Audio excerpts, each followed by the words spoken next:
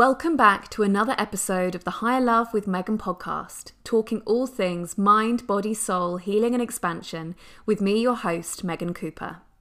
This podcast seeks out wisdom for how to live better, to nourish our bodies, liberate our minds, open our hearts and nourish our souls so that we can expand into our fullest expression and live with love, vitality and freedom. It's episode 28 and we welcome back Sophia Tremenheere, period and women's coach, fertility awareness educator, and TEDx speaker.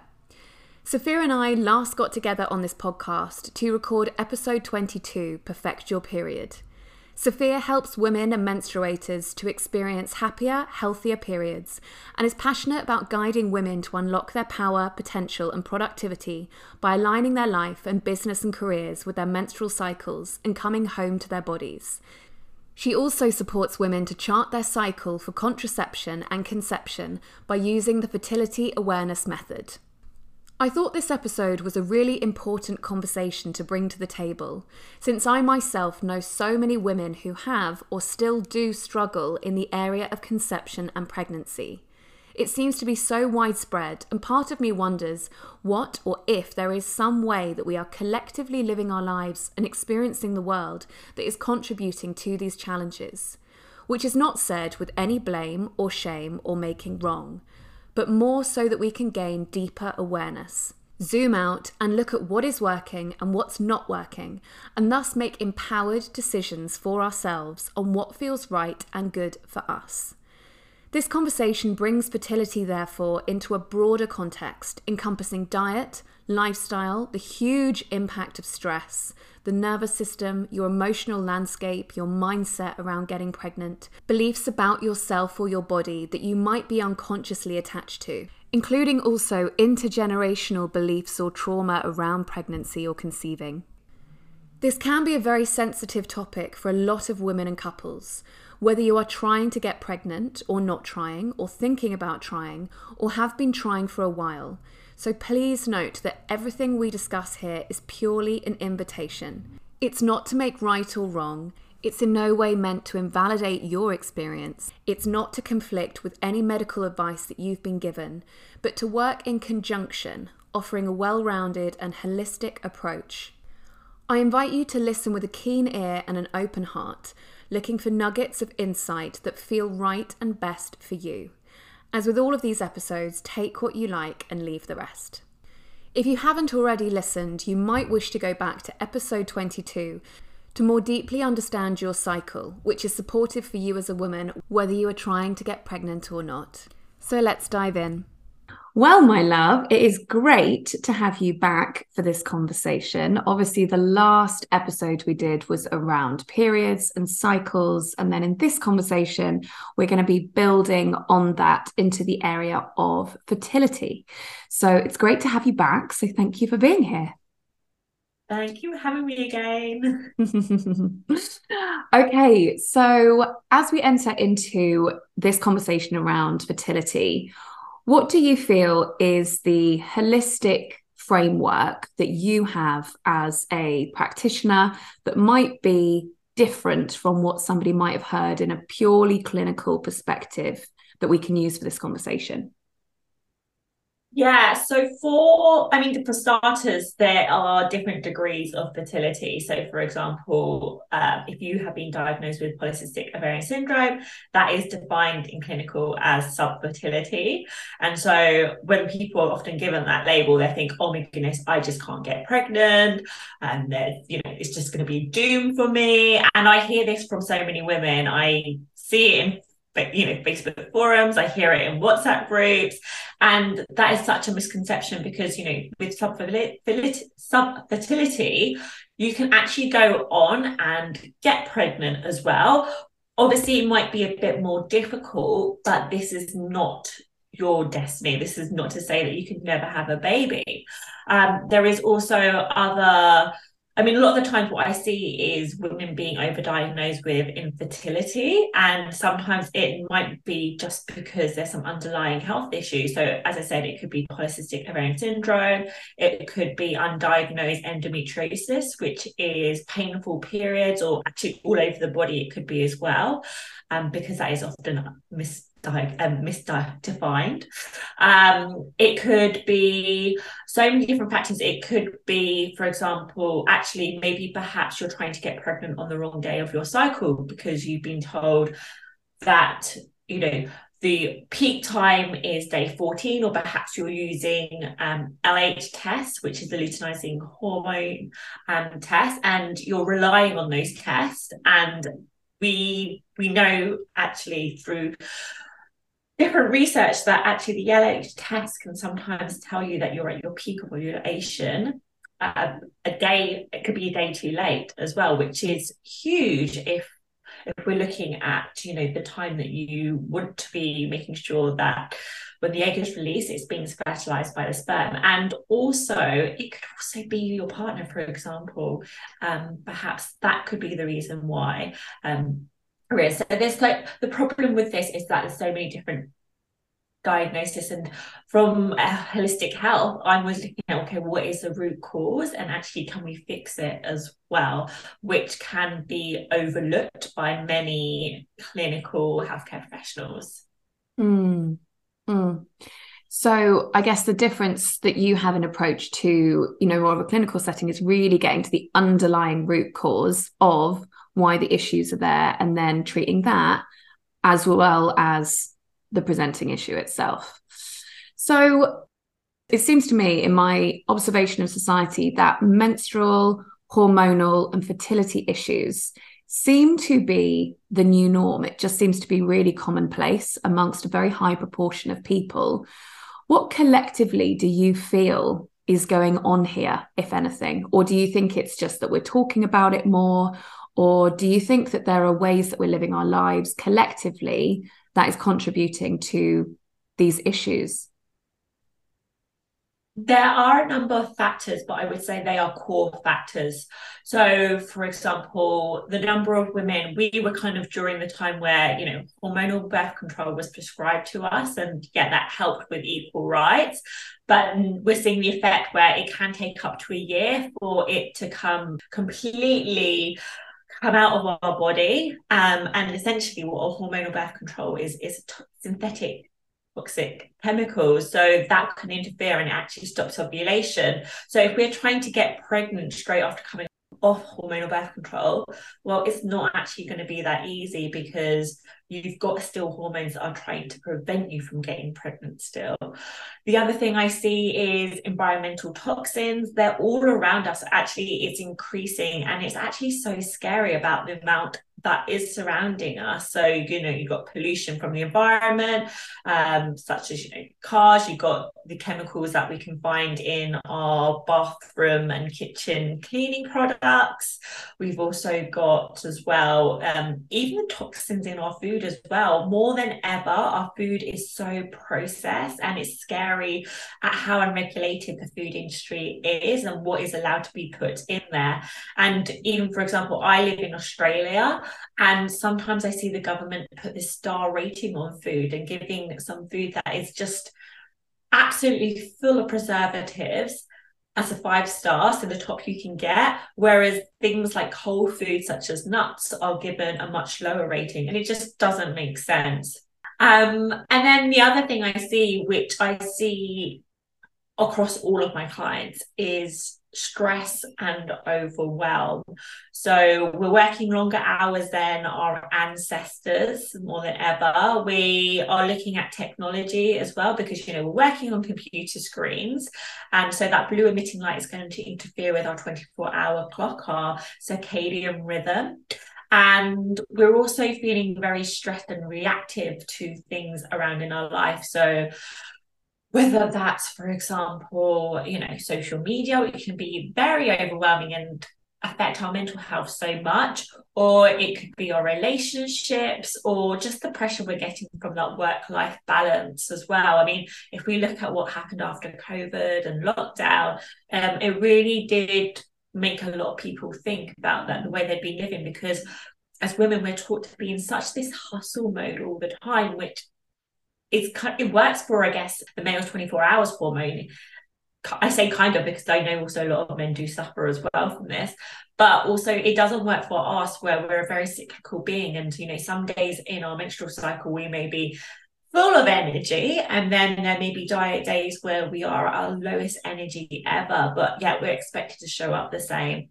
And because of technology, the pressures from society, the pressures from work, and just all around us, that has caused us to become very disconnected from our bodies. And if we're relying on social media all the time, or to be distracted by our mobiles or TV, then we're not tapping into ourselves of what we want, what we desire. And so we kind of numb ourselves from understanding it to know ourselves, whether that's responding to our energy levels and recognizing where it is, or it's just being recognizing what makes us happy. It's that simple. It's alignment. It's being happy as well. And if we don't recognize how stressed and overwhelmed we are because we think that's the standard we set in society, then it's no wonder we don't recognize how bad we are experiencing it.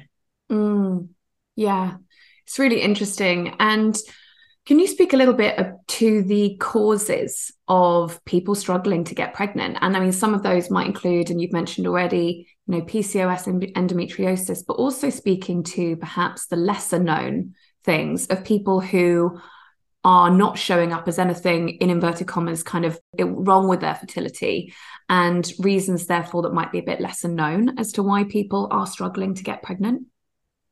Yeah, I mean, that's a really good question, because a lot of women I know and a lot of my clients, they've been trying to do the IVF treatments, and that's their go-to. And again, it goes back to actually not understanding what is really going on and understanding what the root cause is. So perhaps there is something underlying. Perhaps, their hormones may be affected because there may be some gut issues, which we know is very strongly connected with our hormones. It could be stress, as we said. Perhaps they just can't retain, perhaps they've got pregnant but they're not able to retain the pregnancy because of stress. We know that when we have really low progesterone, which is the hormone that is released after we've ovulated, and it's only produced after we've ovulated, then actually, if we don't have enough of that, then our body can't retain it, because it's responsible for preparing the body to hold on to the egg and make sure that it's buried. So that's a huge one. And one of the key things is, if you've got very low progesterone, I can guarantee you it's down to stress and overwhelm, 100%, and dysregulated nervous system as well. What else could be underlying issues is, a lot of the time, a lot of blame. And I use that loosely as well, because I don't think with fertility journeys anyone should get the blame.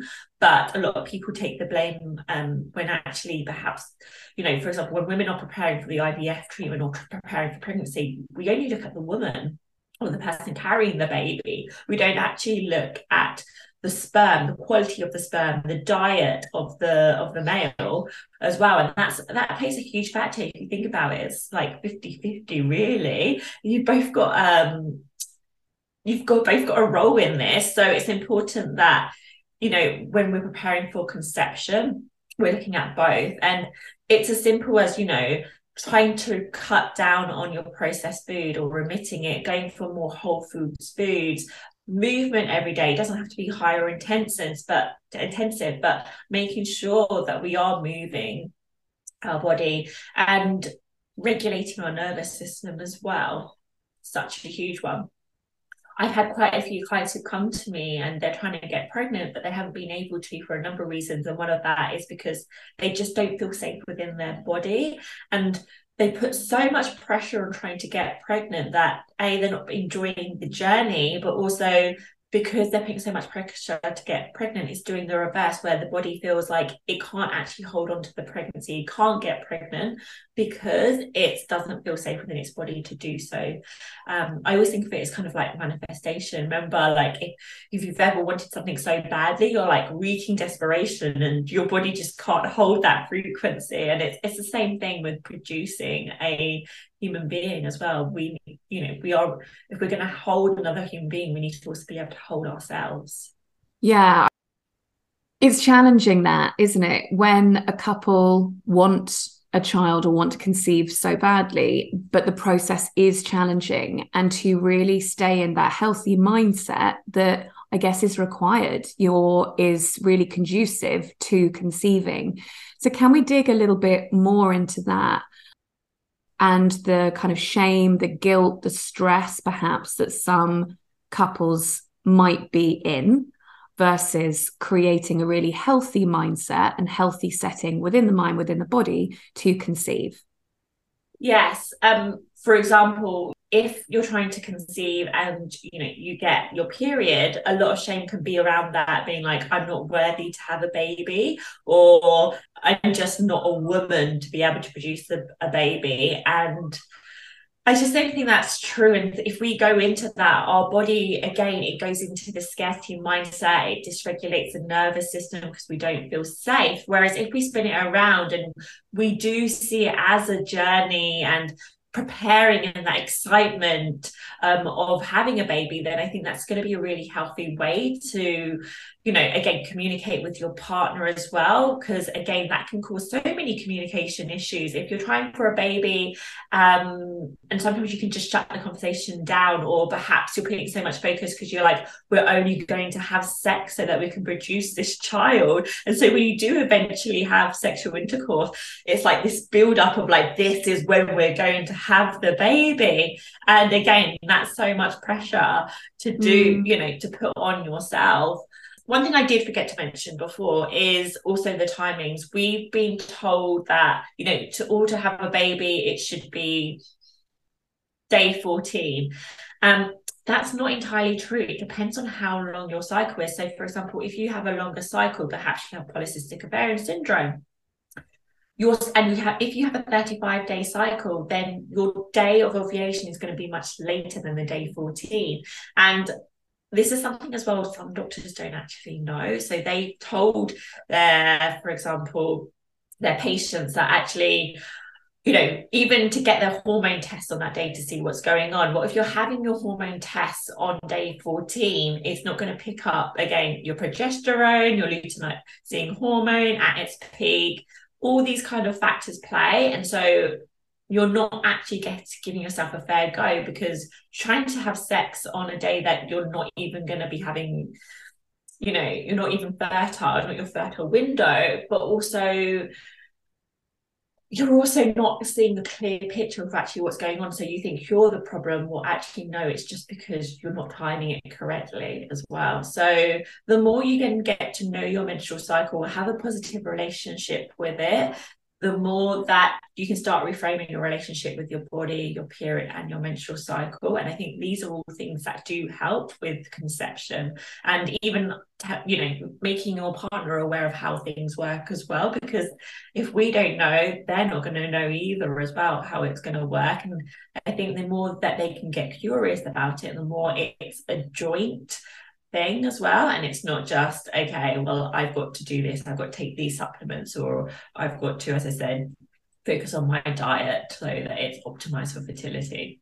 What comes up for me there is this idea of really getting to know our bodies and listening to our bodies and working with our bodies. And, we discussed this when we were talking about periods, and both of us have gone through PCOS and various hormone issues. And I know that when I was experiencing PCOS and wasn't getting periods and things, I was feeling like my body was working against me. And I feel like that's probably, a mindset that can be very easily to slip into when you're not conceiving. It's kind of like, well, why isn't my body doing this? It's working against me. But actually what we're talking about is this really working with your body and developing that communication with how your body's feeling, and seeing ourselves as, our mind and our bodies being connected, it being this kind of holistic instrument, and not seeing it as kind of just something that's jarring with us, and getting to know our bodies. So how do you think that we can open up that relationship? If you haven't kind of developed that relationship or that awareness within yourself, how do you encourage women to really start working with their bodies? Yeah, and I think that all kind of what you were saying there about that awareness, I think it all comes down to that we subsequently just think that our period is just the purpose of our menstrual cycle, and our period is that fertility that fertility piece that we're talking about and that definition, actually there's so much more. Our period, our menstrual cycle are a report card of actually our health and well-being as well. And so the more we can tap into it and understand the different phases of our cycle, so we're not just on our period and off our period, there are actually 4 phases in our menstrual cycle. So the more that we can track it is really good. Now, I've been tracking my cycle for years, and people may be familiar with the basal temperature, where you take your temperature as soon as you wake up. So, there's many that use thermometer. There's a new one out where you wrap it around your arm. That is a good way to get started. However, using the basal temperature, this only tells you once you've ovulated. The reason being is because it recognizes when there's a rise in temperature, which only happens once we've ovulated due to the hormone progesterone increasing, which I was just speaking about a moment ago.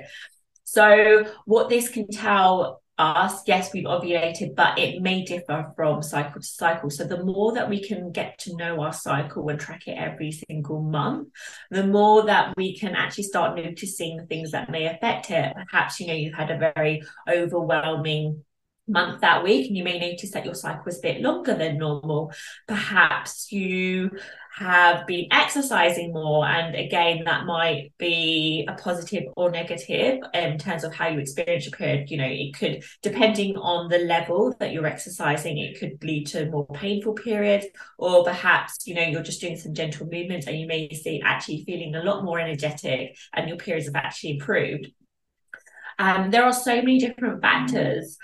One of the other ways that I actually start monitoring my cycle, and I encourage my clients to do, is through the cervical fluid. So in our cycle, this actually changes, and this is also called discharge as well. But I would just call it cervical fluid just so we can distinguish between discharge, because discharge is not always cervical fluid. Discharge could be, for example, after you've had sex, you may notice that you have more discharge, and that's actually because of the sexual secretion, as I'm going to say, is call it. That is a bit different from our cervical fluid. Now, different women experience different patterns. For example, some women may find that in the big start of their menstrual cycle, they see no cervical fluid at all. Some women may see, it's a tiny bit moist. And then women will see during their ovulation, their fertile window, that they get a bit more wet. So normally we say it's more like a raw, eggy sensation. During our ovulation, this is when we have the peak hormone estrogen. This is what I like to call the leading hormone. It's got a very important role.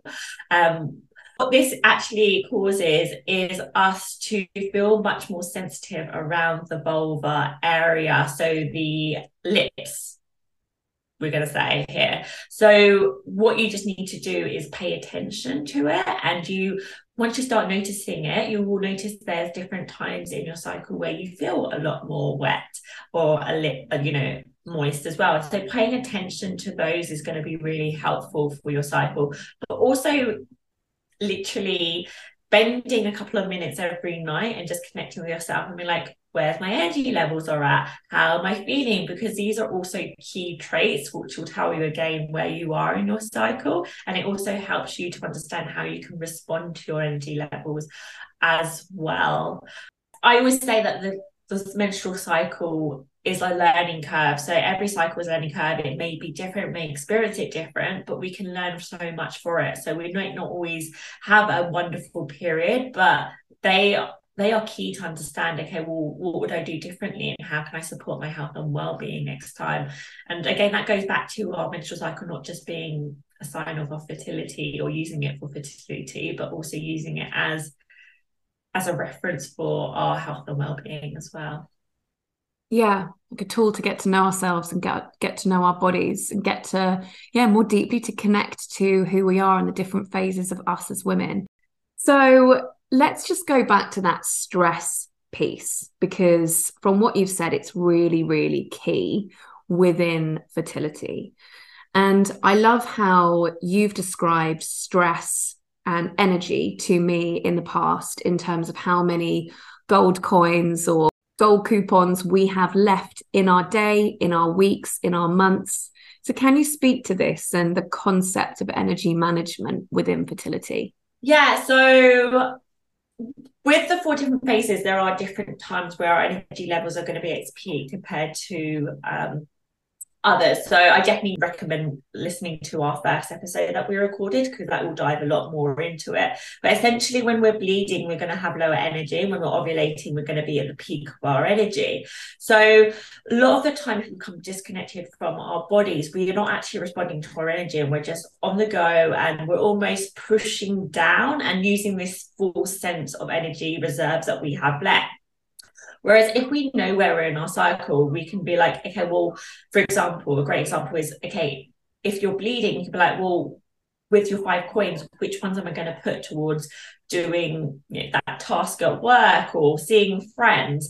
And that means that we still have almost those reserves left in our body. And so that means that, when it comes to our ovulation, we can really take advantage of the peak it has because we've rested and restored. Or, for example, the same as when we're bleeding as well, we've really given ourselves that time to just come back to ourselves and not burn ourselves out, which we see all the time. And a lot of the time I see with my clients is because they've been on the go, especially during the ovulation time, that can be the most challenging, because when they go into the luteal phase in the autumn, so the week just before our period, they still feel like they're on their they're still ovulating, they're still in this peak, so they're still running off of that. So then by the time they get into the second half of their inner autumn, their luteal phase, they almost feel like they're being pushed into this phase, and that's causing physical pain. It's causing them just to, all they want to do is sleep. They're feeling irritable, and they just got all of these cravings because they've essentially used all of their reserves. So the more that we can respond, and the more that we are aware of where we are in our cycle, we can start reacting before we've even got there. So we feel more of that flow and ebb going into it. So it's like a gentle moving into it rather than being pushed into it. I mean, like, what is happening here? Because that is the most challenging part of our cycle. Like that time when we experience PMS, and a lot of the time we think, oh, it's just being a woman, it's just having PMS, nothing I can do. Well, actually, a lot of the time it's because we're not responding to actually what's happening from a physical point of view within our body. That's having a ripple effect physically and for our soul as well. Yeah, because it appears like, stress is the new norm. It's normal to be stressed, and sometimes it's almost kind of expected or celebrated in a way. I mean, we don't enjoy being there, but it's just how we live our lives. And what I see in so many women is that they don't necessarily even think that they're stressed because they've adapted to their lifestyle, to their environment. And it's just, who I am and what I do, hearing the kind of, oh, I just have a busy lifestyle, or, I just have a lot of energy, or, any of these things. But actually, when you look at the way that we're living our lives, how can that not be affecting our body in some kind of way? So maybe it would be helpful to just draw attention to the kind of lifestyle or activities that are actually really stressful for the mind and the body, and things that might be, big biomarkers of stress. And obviously this depends from person to person, depending on your resilience, depending on your reaction to the activities that you're having, depending on the state of your nervous system. But just to give a bit of an indication, if somebody's not aware of what is stressful to our bodies, to our nervous system. So I would say, yeah, obviously it does depend on the individual. And I always say people have different types. So there's people who need to have that energy, for example, and generate it within themselves in the morning. Or, you see those people who like to have a slow morning, and that's because normally they absorb the energy from other people. essentially what I would say though is if you're experiencing period problems, pain, or having hormone issues, it's likely that you probably have a dysregulated nervous system. So anything could be triggering that, because your cortisol levels are probably really skyrocketing, going through the roof, or it's at its all-time low, which we also know to be adrenal fatigue. And when it's chronic, it's been going on for so long, and that's when it goes from really high to really low. So I would say for that, you want to be stripping it right back. It doesn't mean you have to strip it right back forever, but it's just you need to get your body back to feeling like, again, your safe word, feeling it safe, that, you know, not everything's going to be triggering it as well. We've also got, and I love, you said earlier on, you said some people just say, oh, I've got a lot of energy. Well, yeah, that's true, but we also need to be mindful of how we're using our energy. So, for example, I have a lot of energy, and that's probably what led to my burnout in my 20s. I was doing all the things wrong for my nervous system and for my hormones. So I was drinking, I was living off 4 hours of sleep every single night. I was saying yes to every single social event. I actually thought I was a failure if I wasn't out every single night. And so that's how I was using my energy. Whereas now I use it, for example, I wake up early in the morning. That works for me personally, just because I need to go out, see the sunrise. But I also use tools and techniques such as breath work, using boundaries and saying no, and being okay with that. You know, I've created so many routines and rituals in my life that I don't even know I'm doing it anymore. But it's listening to my body, being like, okay, well, I'm going to have an Epsom salt bath, which is full of magnesium, and again, it's going to really be supportive of my nervous system. Treating myself to infrared, and also responding to the energy that I have throughout my cycle. Again, being okay with that. And that a huge one for me, because I'm so active and so doing like swimming and cycling and running, that comes down to as well, how much intensity am I going to give? So often I ask myself, can I give more, or do I need to do less? And that's a mindset as well of asking myself, okay, well, is this coming from my ego, or is this something that is actually I can support my body with? And so the more we can question it, one thing I always say to my clients is, before committing to a social event or before committing to, you know, doing a certain type of movement, ask myself, well, how am I going to feel afterwards? So that they know, you know, tap into that, so they know whether they're going to be supporting themselves or not. Because, for example, if they've done a movement and they feel really exhausted after, it's likely that they've done too much. Whereas if they feel more energized and that's sustained, then we know that we're supporting our nervous system. Yeah. I mean, I can definitely also think of times in my life where I was actually working like really, really hard, long hours, and then just doing HIIT classes. Everything was very, very yang in my life, very high energy.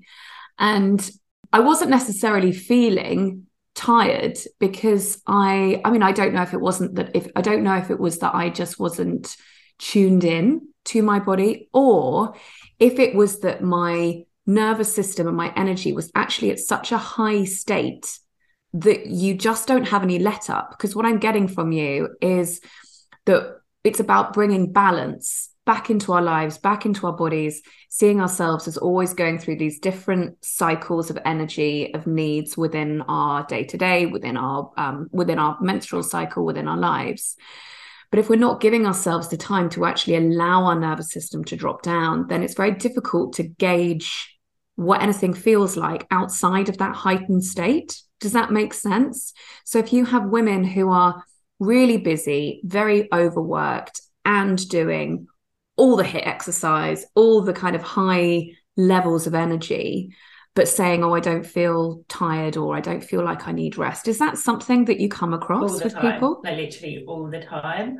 I know so many people where I know they're working, as you said, really long hours, they're drinking a lot, they're very stressed and overwhelmed, they've got side hustles as well, and they're getting all these hormone symptoms, and they're going to the doctors, not getting the answers, and they're like, oh, it's just something I've got to put up with. And you know, they're trying to seek solutions by supplementing or some other solution, but what they're not doing is seeing what's really hitting them in the, like right in front of them, which is their lifestyle needs to change. And a lot of women, you know, they may not want to get support because they're like, well, I don't want to have to give up this food, or which again is a myth.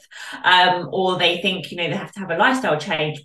Well, if you're experiencing this, so you need this change. You need to, because it's going to have a long-term effect on your health, but also look at the physical symptoms and emotional symptoms that it's causing at the moment. And one of the things I see a lot of is physical pain, but also anxiety. That's a huge one. And it's because they're so burnt out and they're so disconnected, and their cortisol levels, as said, they're really skyrocketing. So they don't even recognize how bad and how little energy they have. It's like, an example is, for example, remember if you've gone on holiday, okay, you're trying to fit so many things into your holiday, and you're like doing everything, you're seeing all the sights, you're going out for all the dinners and drinks, and then when you get home, you're like, oh, bloody exhausted. But you've been so on the go, and until you stop, you don't recognize how exhausted you are. And that's the same if we're doing that every single day in our life, and we've set up our lifestyle to be long hours of work and coming home and doing a high intensive exercise. And a lot of women may find that they're not losing weight, even though they're doing all of these high intensive exercise. And it's because their body won't let it, because it's operating out of a fight or flight mode. So it's scared to actually lose any of that weight, because it's like, we don't have any reserves left. And it's probably shut down your digestive system. So you're probably experiencing bloating, or, you know, perhaps you're not able to go to the toilet, you know, and pass the stool every morning. These are all, again, clues on what might be going on as well. But it's that disconnection. We have become disconnected, so that sometimes we don't even recognize it when it's obvious, it's in front of our face what's happening. Yeah.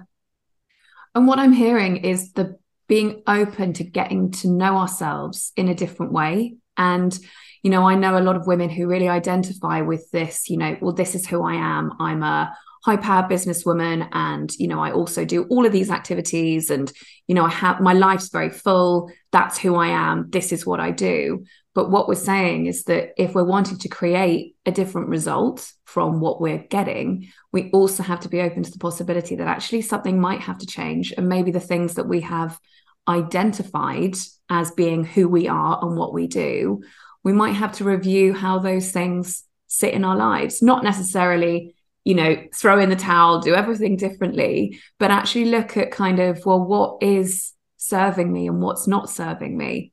And yeah, just re-identify with ourselves. The last few years, I've seen a lot of business owners actually where they're so in their masculine energy, and I can pick up on it straight away. And I'm like, they're literally going to burn themselves out. And there's two clear examples I can think of recently where I could see it happening before they even saw it themselves. And the next thing they're like, oh, I'm really sick. I've got all these hormone issues, or I've got adrenal fatigue.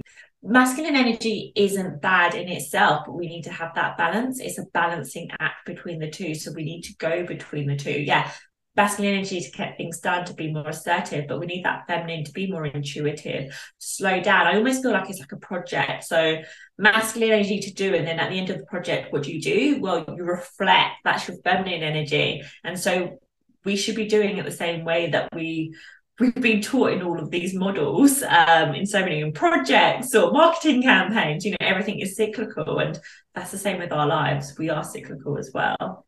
And I know for me that when I really had to connect to these more yin, restful aspects of myself through trying to fix my own hormone cycle, it felt really strange in the beginning because it wasn't what I was used to. But what I say to, you know, people now is that it really feels like this coming home to self.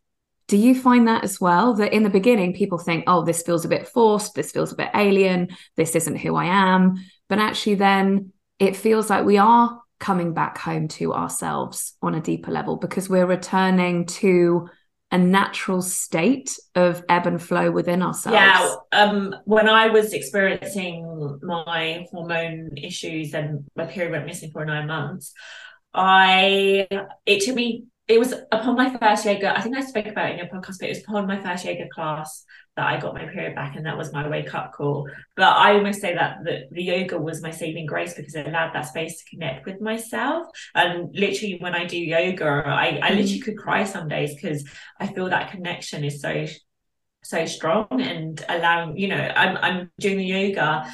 Yeah, I may be doing it in a studio with other people, but at that time it's just me, my mat, and me being curious with my body and even my mind as well. And I feel that's the same with any self-care practices that we put in place. It's coming on home and it's being comfortable with that. Sometimes when we can't do these routines or rituals, or we say that we don't have time, it's because we feel uncomfortable. Now, you probably know this, Megan, in your line of expertise, but we do know as well when people are experiencing trauma or anxiety, that also they can't actually stay still. So if that's happening and you can't sit still, or perhaps you're doing meditation, you're like, it's just not for me, do something like, do meditation when you're walking, or do lay down, but every so often actually actually wriggle your toes, your fingers, because that's going to support you during that time when you're trying to come back to your body, but you may be struggling because you're not used to being still all the time. Yeah. What was coming up for me there was when we are going against what our body's trying to communicate with us, we're essentially eroding our sense of trust within ourselves because we're not listening to our bodies. But when we're coming back into this balance that you're talking about, our bodies can kind of feel safe within ourselves again. We're actually listening and we're creating this relationship of our bodies giving us signals, we're responding, we're giving our bodies what we need, and there we're generating the safety within our bodies that you spoke about at the beginning of this conversation. And it's that safety piece that we're really needing to bring in to our bodies if we're trying to conceive. Absolutely. No, spot on. Absolutely. Yeah. And I think from that is trusting ourselves is, again, when we create that space, we're also tapping into our intuition, and our intuition is what's going to keep us safe as well. Yeah, beautiful. So can we just speak now a little bit to these short-term and longer-term management tools for stress that you use with clients? Yes. So the most obvious ones that we hear about is, meditation, or gentle movement like yoga and Pilates and things like that. Now, what I would say is these can be used as long-term tools and techniques. However, it's how we're using it. Okay. So if we're very, very stressed and we're like, okay, well, I'm going to go to yoga just to chill out, or go on a retreat after I've had a heavy week at work, or I've just gone on all these parties, that's a short-term fix. Okay. What we want to be doing is tapping into it and using that to support our nervous system, support our hormones, because we're doing it consistently. You don't have to be doing it every day, but we're doing it consistently to support us. If we're using it because we already feel like we are drained within our bodies, then we know that we're using these tools as a buffer. Okay. Now, I've again had a lot of clients who come to me and they're like, I'm trying to put all these routines and rituals in, and for the long-term benefit. But what I'm finding is I feel flat from it. I feel like the routines and the rituals are just becoming something that I have to do, and I'm not enjoying it. It goes back to us being a cyclical being. So every day we're going to be feeling different in our energy. Our moods are going to be different. So what I would recommend is changing your routines and rituals, and your self-care practices is what's going to change it for you. So as I said, when I'm bleeding, I like to have an Epsom salt bath because of the benefits of the magnesium. But I also know I'm going to have a lovely cup of tea with it, maybe read a book, and that's going to be my time as well. So that's me turning it into a routine or ritual during that specific time. Whereas in my ovulation, for me, my self-care ritual, let me just have a think. What do I do in my self-care ritual? As I told you, it's so in my subconscious now. My self-care ritual during that time is even the food that I eat. That's the self-care ritual. So during that time, I want to be having something a bit lighter, a bit more raw food, and nourishing my body still during my ovulation. But for me, food is a self-care ritual as well. I know that, for example, if I'm going to eat food that is processed or it's not going to make me feel good afterwards, and I love food so much, so that's not going to work. I know that's going to actually irritate me and cause issues because I feel like I'm going to, it's going to spike my blood sugars, things like that. So it's understanding what does our self-care ritual looks like for us and what do we perceive it as, but also changing it up depending what our energy is, what our mood is as well, but also understanding, are we using it as a buffer or are we using it as a long-term strategy? Yeah, I love that. It's kind of not just using these stress reduction methods to cope with how much we're pushing ourselves the rest of the time. A great example of this actually is I met a woman and she had a very high-powered job. She was working as a lawyer, but she did yoga twice a day. Okay, so sometimes people might be like, oh wow, you have an amazing self-care ritual routine, moving your body because you're doing yoga, so it must be good for you. No, it's likely that she has such a dysregulated nervous system that she's having to do that to bring it right down. And so again, we know that's a buffer. That's not a long-term strategy. Yeah, super interesting. So lastly, and I find this interesting as well, is just bringing attention to stories that we might have taken on from other people, because there's a lot of narrative around conceiving, fertility within society. It might be coming from parents or from friends, or stories that you've taken on of kind of intergenerational trauma around fertility, or even your own trauma of past events that you've made mean certain things about yourself or your ability to conceive. Can you talk a little bit about your observations there? Yeah, there's two different experiences I'd like to share. So the first one being is comments, and something that me and my friends all talk about actually is the pressure. Now, now I'm in my 30s, I need to start thinking about having a baby. And yes, our fertility does start to decline 13 years before, menopause onsets. However, there is also lots of success stories where women, if they know their body, they know when they're ovulating, they go on to have a perfectly healthy baby and get pregnant within, a matter of weeks or months.